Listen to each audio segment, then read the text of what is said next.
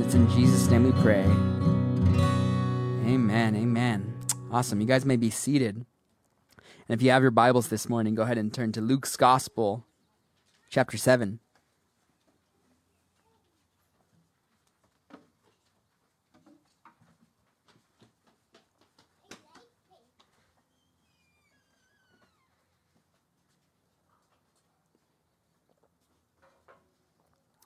Jumping back into our previously scheduled studies, we are going to be continuing the Gospel of Luke.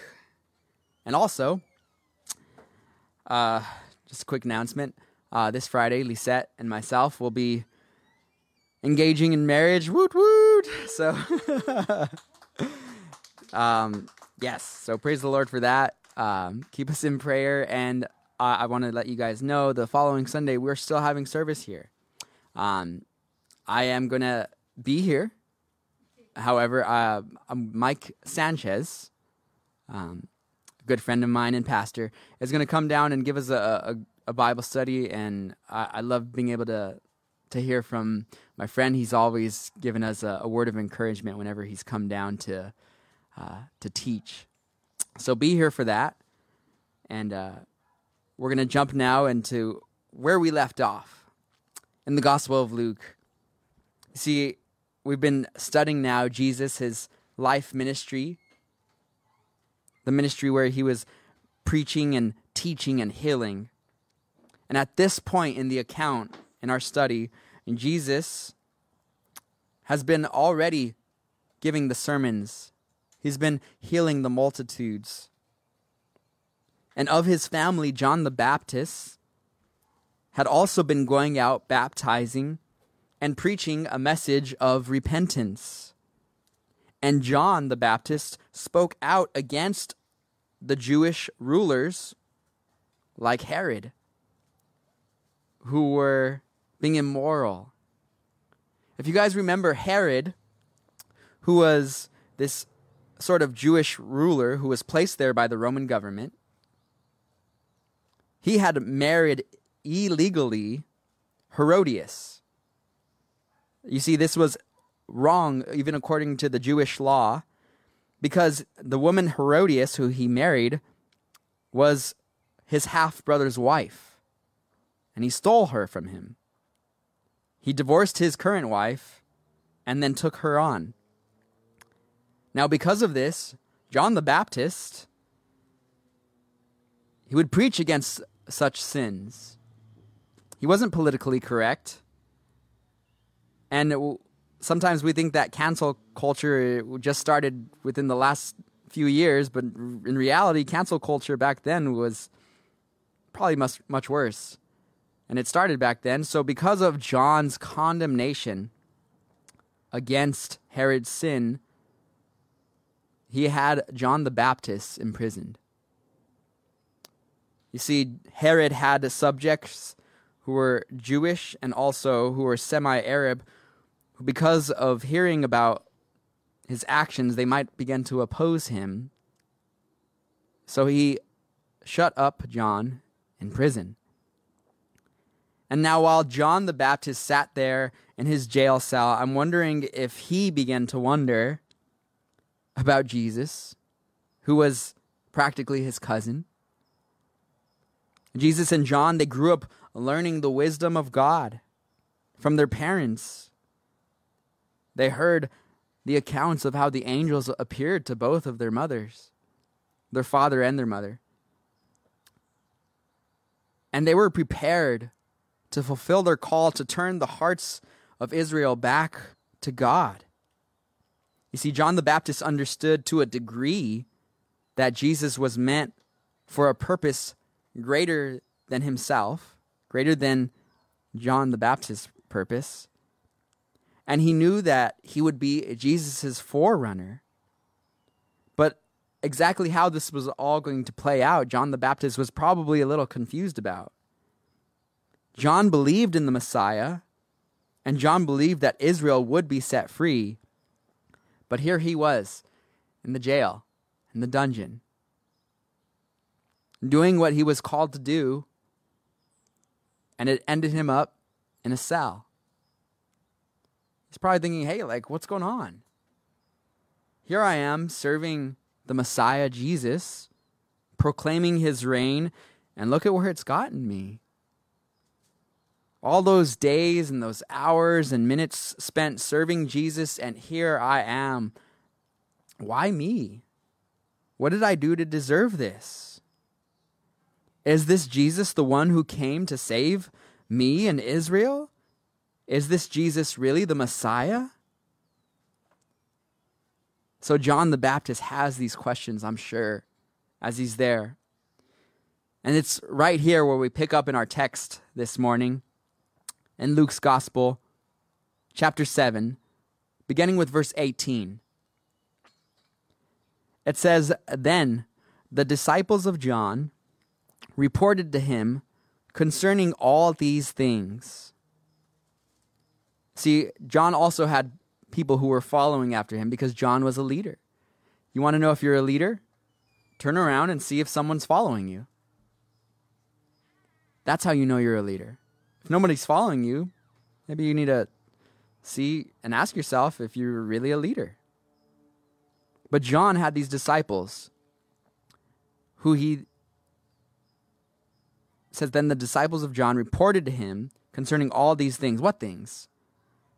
He's talking about the resurrection of the widow's son that we learned about a few weeks ago. He's talking about the healing of the centurion's servant, the preachings of Jesus. These are the things that Jesus was doing. And then in verse 19, "And John, calling 2 of his disciples to him, sent them to Jesus, saying, 'Are you the coming one, or do we look for another?'" So the question to Jesus, are you the one sent to liberate us? Is it someone else? At this point, not only was John in jail, but Jesus also was not being widely received and accepted by all of the Jews. So John, as he's sitting there in this jail cell, is wondering, like, Jesus, are you the Messiah? Are you the coming one? Are you the one who is going to liberate us? He's questioning who Jesus is. Later on in Matthew's gospel, Jesus will even begin to ask his own disciples, "Who do men say that I am?" In Matthew's gospel, chapter 16, Jesus says to his disciples, "Who do men say that I am?" So they said, "Some say John the Baptist, some Elijah, and others say you're Jeremiah or one of the prophets." So Jesus said to them, "But who do you say that I am?" Simon Peter answered and said, "You are the Christ, the Son of the living God." Jesus answered and said to him, "Blessed are you, Simon Bar-Jonah, for flesh and blood has not revealed this to you, but my Father who is in heaven." Who do you say that Jesus is this morning? Who do you say that Jesus is personally, not just theologically? I was asked that question this week. Kind of caught me off guard, actually. We went in for premarital counseling, and the teacher asked us, Rich Valencia, he said, "Who is God to you? Who is Jesus to you?" He said, "Don't give me the Bible answer. Give me your own personal answer." And I told him, well, he's my Savior because he saved me. And he is my God because he deserves my life. And he deserves me to serve him. That's who he is to me personally. You see, today, the Jews, they don't recognize Jesus as the Messiah or as God. They're still waiting for a man to come, the Messiah, to bring peace to the world. Here's the scary thing about that. As the Jews are waiting for this man to come to bring peace to the world, what does the book of Revelation say is coming? Antichrist, who will bring peace to this world for a season. One day a man will come and he's going to bring peace in Israel, such as this world has not seen. And he's going to sit in the temple and demand to be worshipped. This is the Antichrist. So as the Jews today wait for the Messiah, a man is being prepared to swindle them into damnation. At least he's going to attempt to. See, I've heard a theory that in every generation, Satan attempts to groom a man to be the Antichrist. From 1 John chapter 4, verse 3, it says, "Every spirit that does not confess that Jesus Christ has come in the flesh is not of God. And this is the spirit of the Antichrist, which you have heard was coming and is now already in the world."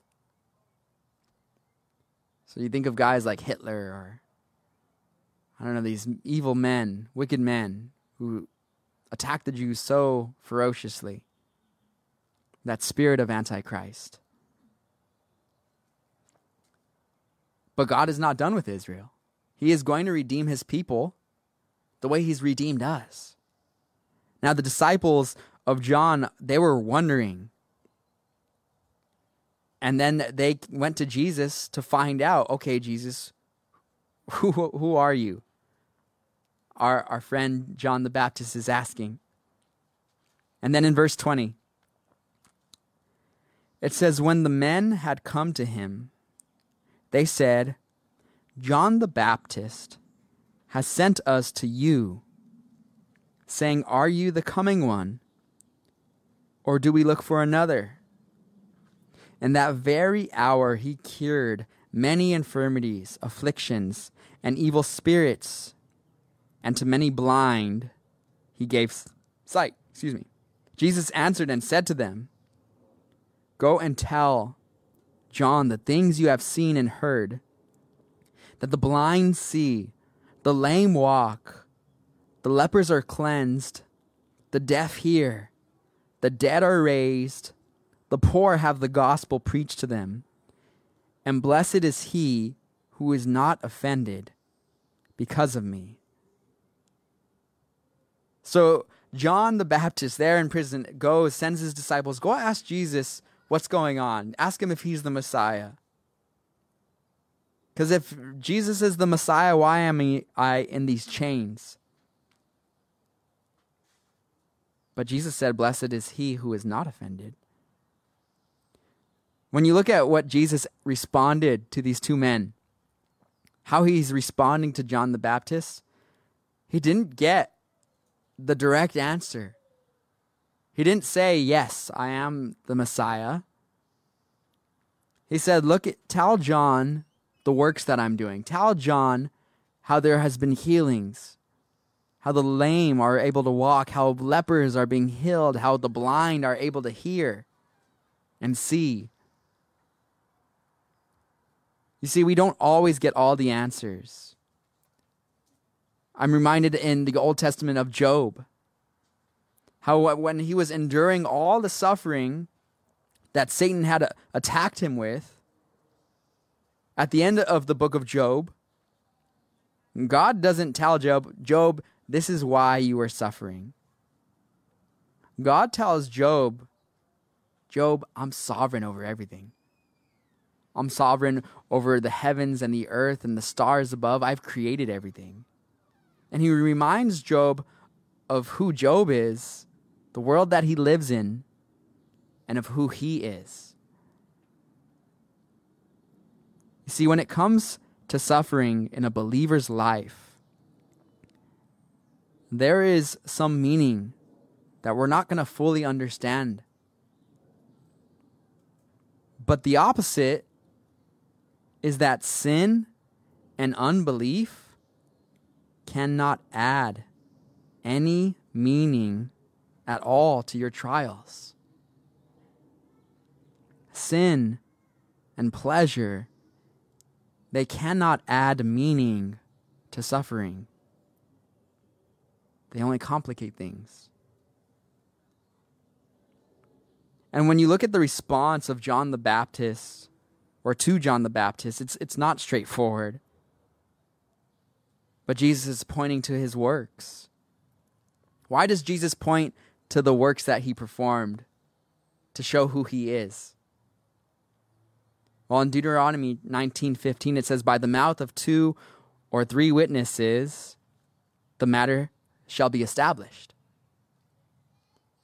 And then do you guys remember in John's gospel when we studied how Jesus would testify that his works, how God, the Word, all pointed to him being the Messiah, being equal to God? You see, that's the big difference between Christianity and a lot of other religions out there. Is we believe that Jesus is God, that he is part of the Trinity. He is equal with God. Sometimes I've wondered, well, why can't Mormons be saved? They believe in Jesus, right? Yes, but they deny that he's God. And you cannot deny that Jesus is God and enter into the kingdom. Even Jehovah's Witnesses, they believe he's the Son of God, but they don't see him as equal with God. They don't believe that he is God. They believe he is like a God. This is the main thing about Christianity, is that Jesus claims to be the I am. Just like that burning fire in the account of Moses' story, I am that I am. In John chapter 5, why don't we turn to John chapter 5 in our Bibles?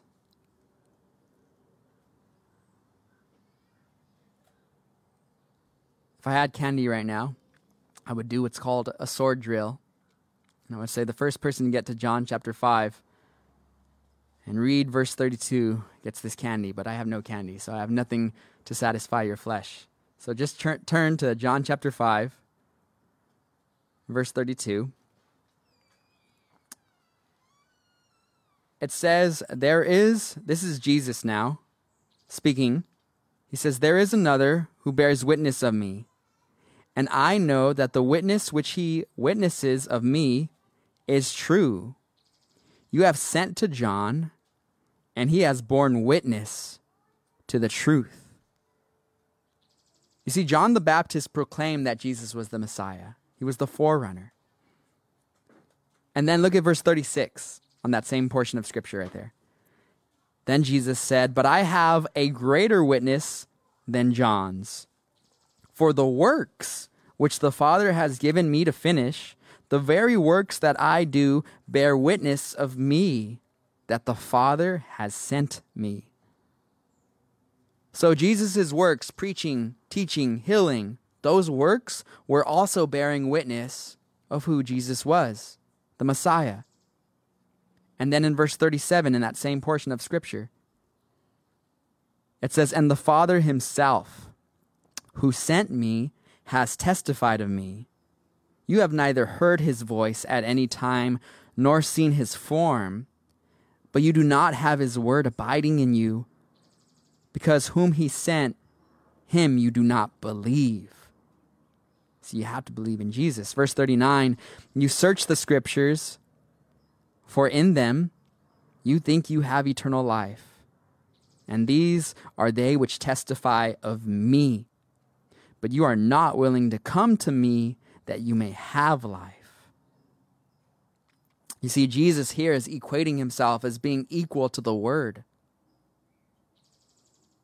He's saying, look, you have searched through the Scriptures, and you're thinking that by searching and reading all these Scriptures in the Bible, that you're gaining eternal life. But these words in this Bible are testifying of me, that's Jesus, he's saying. And if you deny me, then you're denying the Word. See, God and the Scriptures proclaimed who Jesus was. There was evidence in Jesus' life that he was the Messiah. So I ask you, believers, this morning here today, is there evidence in your life that you are a believer? Is there evidence in your life that Jesus is the Messiah? Do you love God? Sure. Can people tell? Do you love your neighbor? Is it obvious?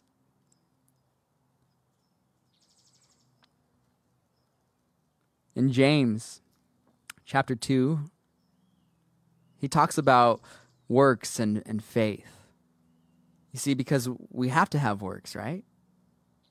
We don't use works as a means of gaining salvation, but works are necessary.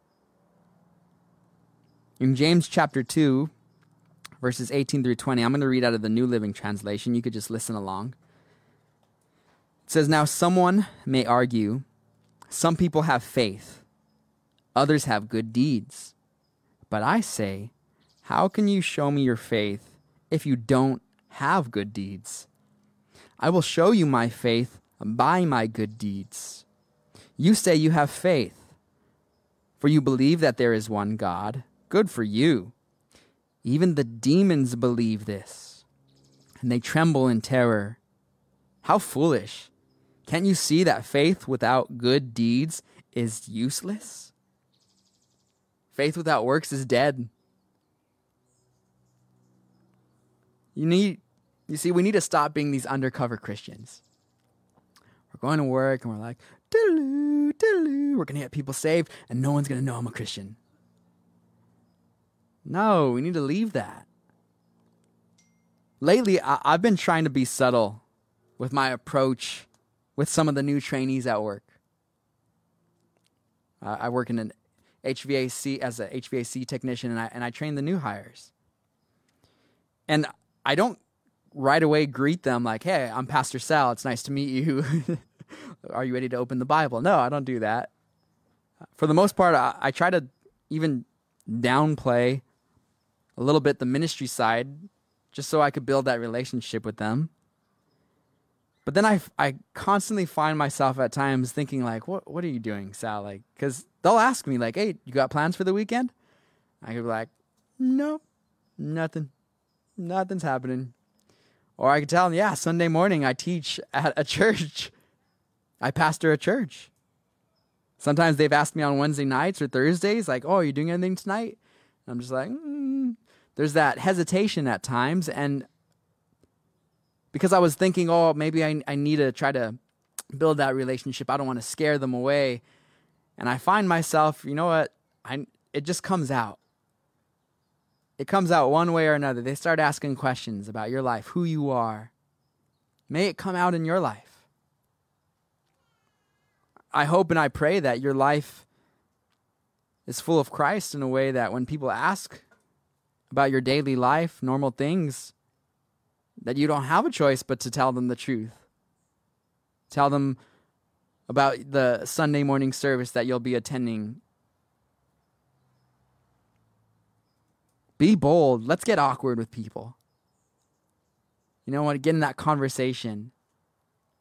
Now, there is a balance. Please don't think that I'm giving you guys licenses to just, as Christians, like, we're already going to be looked at as weird, okay? Let's get that out there on the table. We're going to be looked at as weird, and that's cool.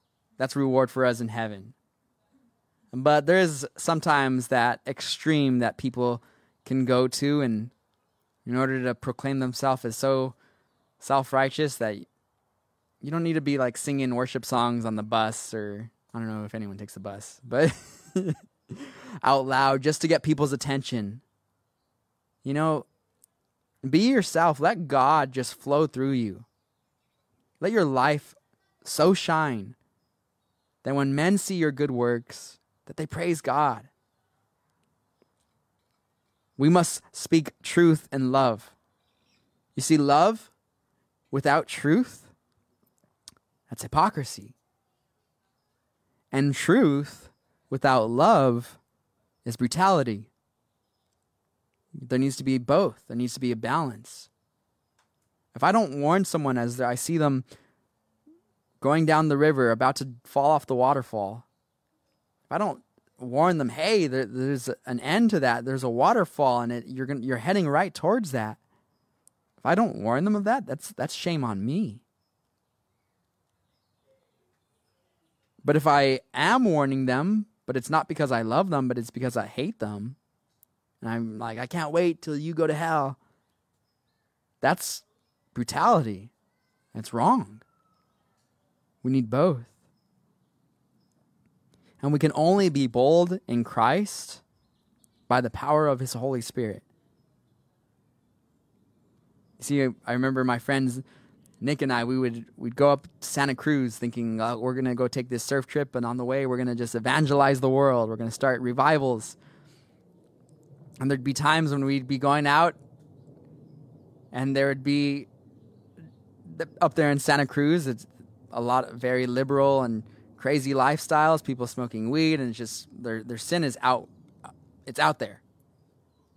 And we would go there and feel like, oh man, suddenly our boldness, our tails would hide between our legs, and we'd be like, feel like, oh, like how do we even approach these people? I'm not saying that people shouldn't, but I think for me and Nick at the time, in the moment, we were trying to save the world like the Avengers or something. And the Lord was humbling us and showing us that, God's gifted us in certain areas, allowing us to grow. And so when you are trying to serve the Lord and to show love to people, allow the Holy Spirit to open those doors. Pray for them to be opened. Ask God, would you just open a door for me to witness to someone today, to evangelize to someone, to even just minister to someone, to pray with someone? You want to know how you know if you're doing good ministry in the day? Who did you pray with today? Ask yourself that. It's easy to pray with someone. There's that little bit of fear before you start that conversation, but prayer is so powerful. And when someone comes and tells you about a situation that they're in, instead of saying, all right, I'm going to pray for you, brother, and then they leave your presence and then you forget about it completely and never think about it again, no, pray for them right there. Like, hey, let me pray with you about this right now. Even if they're not a believer, they're going to be like, what? Okay, sure. They'll usually take it, honestly. Even the non-believer, in times of trial, seek out for God's help. Back in our study, in Luke's Gospel, chapter 7, verse 24, it says, when the messengers of John had departed, he began to speak to the multitudes concerning John. He said, what did you go out into the wilderness to see? A reed shaken by the wind? You see, there were these reeds out there by the Jordan River and also in the wilderness. And he's saying, did you go out there to see the wilderness plants? No, they didn't go out there to go see the wilderness plants, the people who were seeking John the Baptist. In verse 25, but what did you go out to see? A man clothed in soft garments? Indeed, those who are gorgeously apparelled and live in luxury are in king's courts. See, he's asking, did you guys go out there to see some rich guy or some politician? They're like, no, we didn't go out there to see a rich man or a politician. In verse 26, but what did you go out to see? A prophet. Yes, I say to you, and more than a prophet. Why does Jesus say that John the Baptist is more than a prophet? The reason why John the Baptist is more than a prophet is because all the Old Testament prophecies and the prophets were proclaiming that the Messiah was coming, that the Messiah was going to come and redeem Israel. John the Baptist was saying the Messiah is here. He's my cousin, and he's come to save this world, to redeem Israel. In verse 27, this is he of whom it is written, behold, I send my messenger before your face, who will prepare your way before you. For I say to you, among those born of women, there is not a greater prophet than John the Baptist. But he who is least in the kingdom of God is greater than he. So now this is referring to us here today. You see, John the Baptist, Jesus said, was the greatest prophet. Jesus said this about John the Baptist. But he said that those who are and the least in the kingdom of God are greater than John the Baptist. And how can he say that? Because we are now living in an era after Jesus has already resurrected. This past week, 7 days ago, we celebrated Easter, Resurrection Sunday. And there are so many blessings beyond count that we have received because Jesus has rose again. So out of those abundance of blessings, I wrote down 7 for us this morning that we can take home with and realize, look, this is what Jesus means to us. This is what God has for us who believe in him. So if you guys do take notes, I have written 7 blessings of the new covenant. That's the new relationship that we have with God the Father through Jesus after his resurrection. So number 1, on the 7 blessings of the new covenant, number 1, God removes all of our sins. In 1 John 1:9, it says, if we confess our sins, he is faithful and just to forgive us our sins and to cleanse us from all unrighteousness. See, God takes away the sin, whereas before Jesus died and rose on the cross, rose from the grave, they would have to have animal sacrifice. In order, every year, they would sacrifice the cow, the sheep, and when they would do that, it would only get them up until the next year. And that wasn't even a removal of the sins, it was a covering of the sins, so that they would be covered by God's mercy, but not removed. They wouldn't even be able to enter into eternity, into heaven at that point. Later on they did, when Jesus rose from the grave. So, because of Jesus' resurrection, we have our sins removed.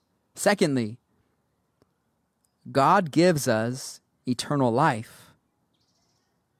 In Romans chapter 6, verse 23, it says, for the wages of sin is death, but the gift of God is eternal life in Christ Jesus, our Lord.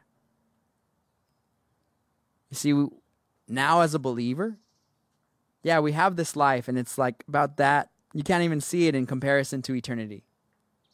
It's so, eternity is forever. It's so vast. And we have this little itty-bitty living space. And everything that we do in that little space, it echoes into eternity. So God gives us that eternal life. Thirdly, God qualifies us. In Colossians 1:12, it says, giving thanks to the Father who has qualified us to be partakers of the inheritance of the saints in the light. See, God qualifies us. He does not call the qualified, he qualifies the called.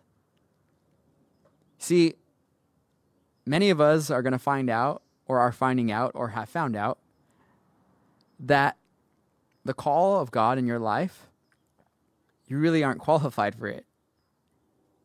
We're not prepared, or we're not ready for it, but God prepares us. And because it's God who's leading us, he qualifies us. It's by his power, his work, his spirit, that we are able to do the things that he's calling us to do. In Zechariah's prophecy, it says, not by power, not by might, but by my spirit, says the Lord. And I love it when God uses foolish things to confound the wise, when God uses things that don't make sense to have this big movement behind it. When I see a guy like Pastor Chuck Smith wearing a business suit, ministering to all, and he's, by the way, old, fat, bald, okay? Nothing cool about the picture of Chuck Smith in that moment, right?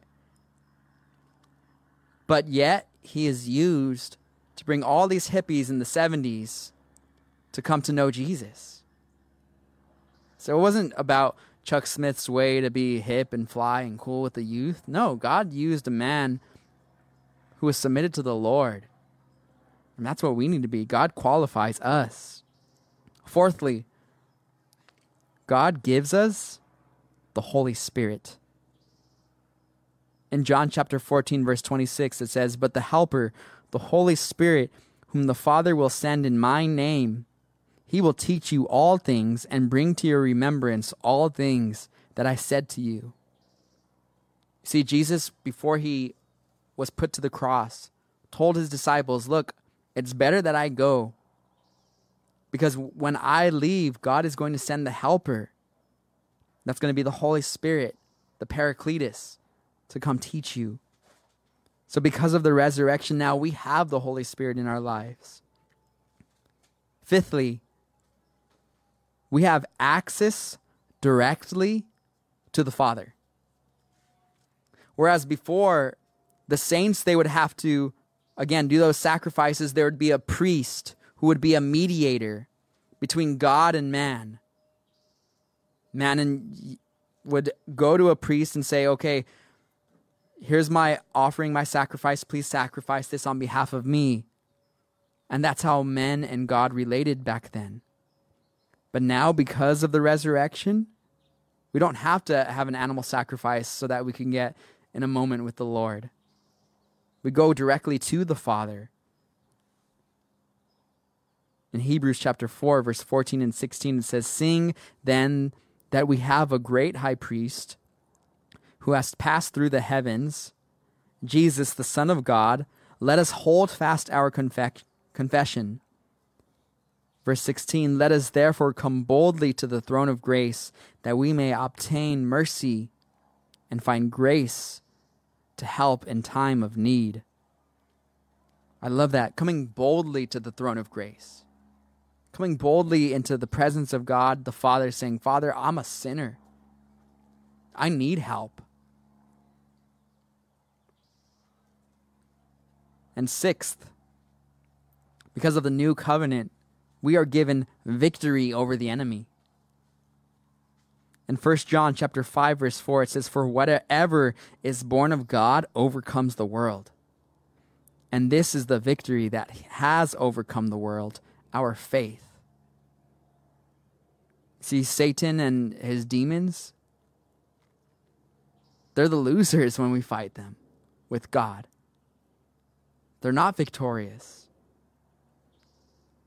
If you guys battle with demonic oppression or night terrors and things of that nature, there is victory over the enemy through Christ. Do we have battles? Absolutely. But Jesus has won the whole war. We are more than overcomers. In verse 7, I'm sorry, not verse 7, my seventh point. You see, Jesus always is with us and in us. In Galatians chapter 2, verse 20, I taught a whole Bible study on this verse last Wednesday.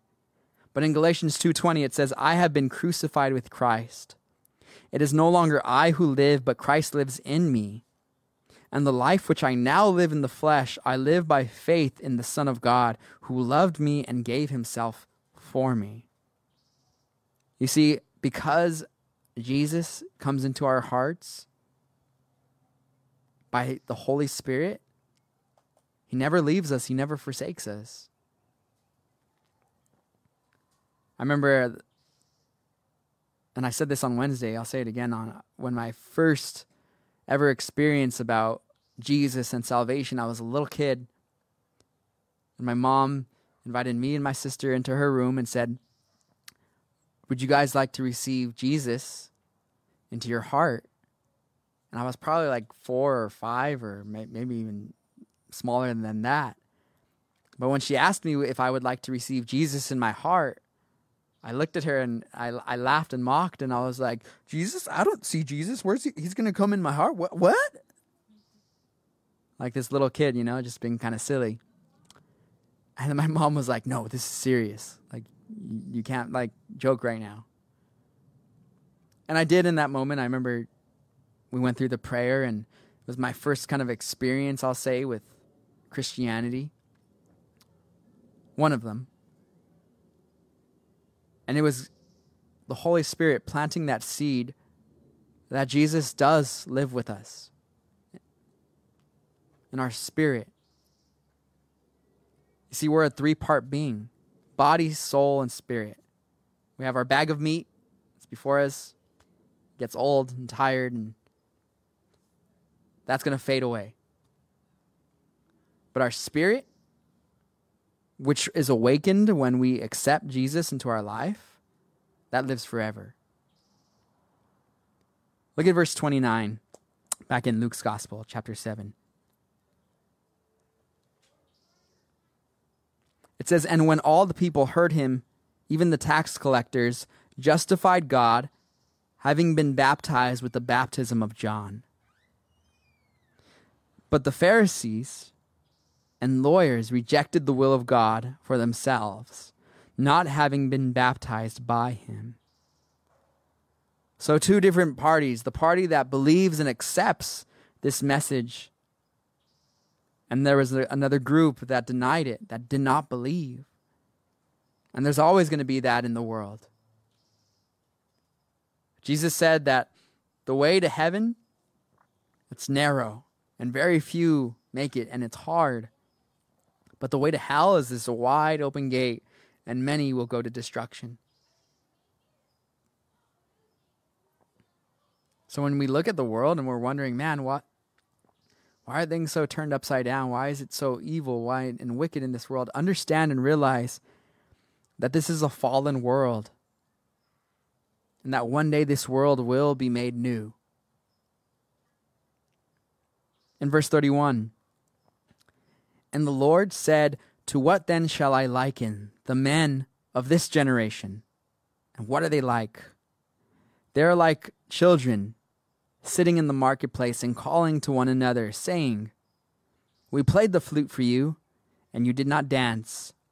We mourned for you, to you, and you did not weep.'" See, this little parable, this illustration that they give, the idea was that those who have a heart to criticize will always find something to criticize. That's because people are fickle.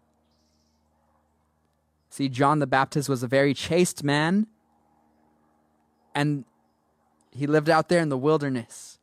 He would eat locusts and honey, and he had some really raggedy garments, camel's hair. And the religious leaders thought, man, this guy's crazy. And then on the reverse side, Jesus, he dwelt with publicans and sinners. And the Pharisees didn't like that either. Look at verse 33. It says, "For John the Baptist came neither eating bread nor drinking wine, and you say he has a demon. The Son of Man has come eating and drinking, and you say, Look, a glutton and a winebibber, a friend of tax collectors and sinners. But wisdom is justified by all her children." So these Pharisees, there was nothing that they can do, that anyone can do to please them in their self-righteousness. You see, at the end there, Jesus is reminding us that wisdom has works. It leads, there's evidence to it coming forth. That's the children of wisdom. It's justified by it. The Proverbs teaches us that the fear of the Lord is the beginning of wisdom. So as I look at this portion of Scripture, John the Baptist, they're in prison. He's going through perhaps the worst trial in his life, and where this is going to lead is to his own martyrdom. See, not now, but eventually, there's going to come a day when King Herod will be with all his other leaders, his rulers, and he will call for this young maiden to come and dance before his rulers. And it would be the seductive type of dance. And this would be a young woman. King Herod was a creep like that. And eventually, he would offer this young girl, out of his lust, he would say, "Ask me whatever you want, and I'll give it to you." So she would run to her mother and say, "Hey, what should I ask for?" And her mother, who was Herodias, who hated John the Baptist, would say, "Ask for John's the Baptist, ask for his head on a platter." So the little girl ran to King Herod and said, "I want John the Baptist's head on a platter." And Herod, he actually regretted even offering such a thing. But because of the leaders and the men who were sitting around him, he didn't want to look weak. So he called for this man's head on a plate. You see, when you look at John the Baptist, his life, you could look at and see, man, from just the human perspective, this guy failed. He went out to try to be a runner for Jesus and for Christianity, and he was put to a stop. He was halted. But I don't think that's the way Jesus looks at it. Not at all. Not for a moment. I think God and Jesus, looking at John the Baptist, they called him to be that forerunner, to carry that message that Jesus was coming. And he fulfilled his duty. And when it was his time, then God said, "Come home." You see, because we live in this life, we don't understand completely the eternal realm on what God is doing, and as he's sovereign when he calls them, like John the Baptist. But now, John the Baptist, he's in there with Jesus in heaven. No longer is he worrying about the sufferings of a jail cell, but he's ready to come back with Jesus, as we will one day, to this earth. And we await that day, and we're excited for it. So as you go about your week, remember to be bold. Bold as lions. Don't allow fear or your own ego to keep you from sharing truth with love. Remember what Jesus, his resurrection, has done for you. What it's given you now. Because Jesus has resurrected. The promises that are yours. All those promises, you can relate them to the trial that you're in this morning. Victory over the enemy. Eternal life. The Holy Spirit. If God wants what's best for you, if you believe that,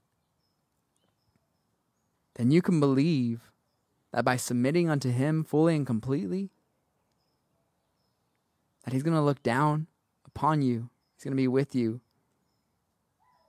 to fulfill and satisfy you, to give you contentment and peace through the trial.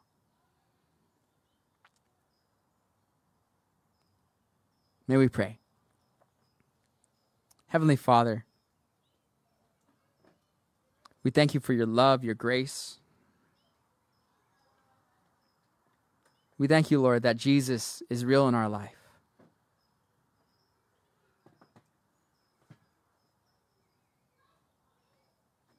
Father, I pray now, Lord, that if perhaps we feel like John the Baptist, Lord, sitting in prison, Lord God, dealing with pain and suffering,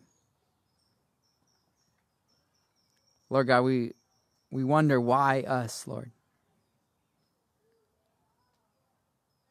Why the trial? I pray and I ask, Father, that you would remind us that you are sovereign. That through this you would give us hope and peace and love.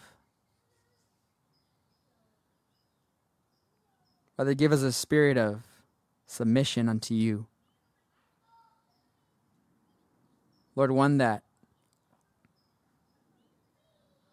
that is glorifying to you.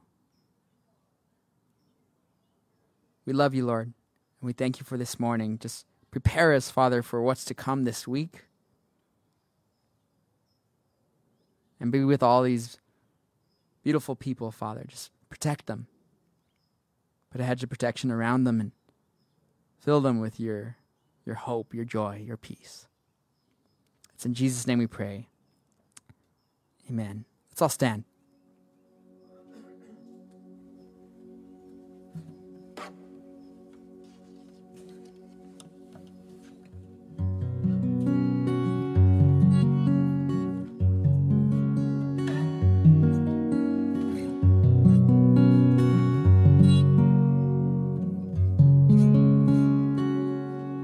Bless the Lord, oh my soul, oh my soul, worship his holy name.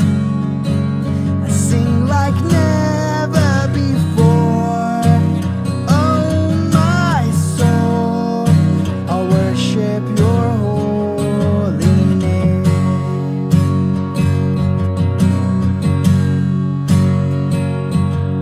The sun comes up, it's a new day dawning. It's time to sing your song again. Whatever may pass and whatever lies before me,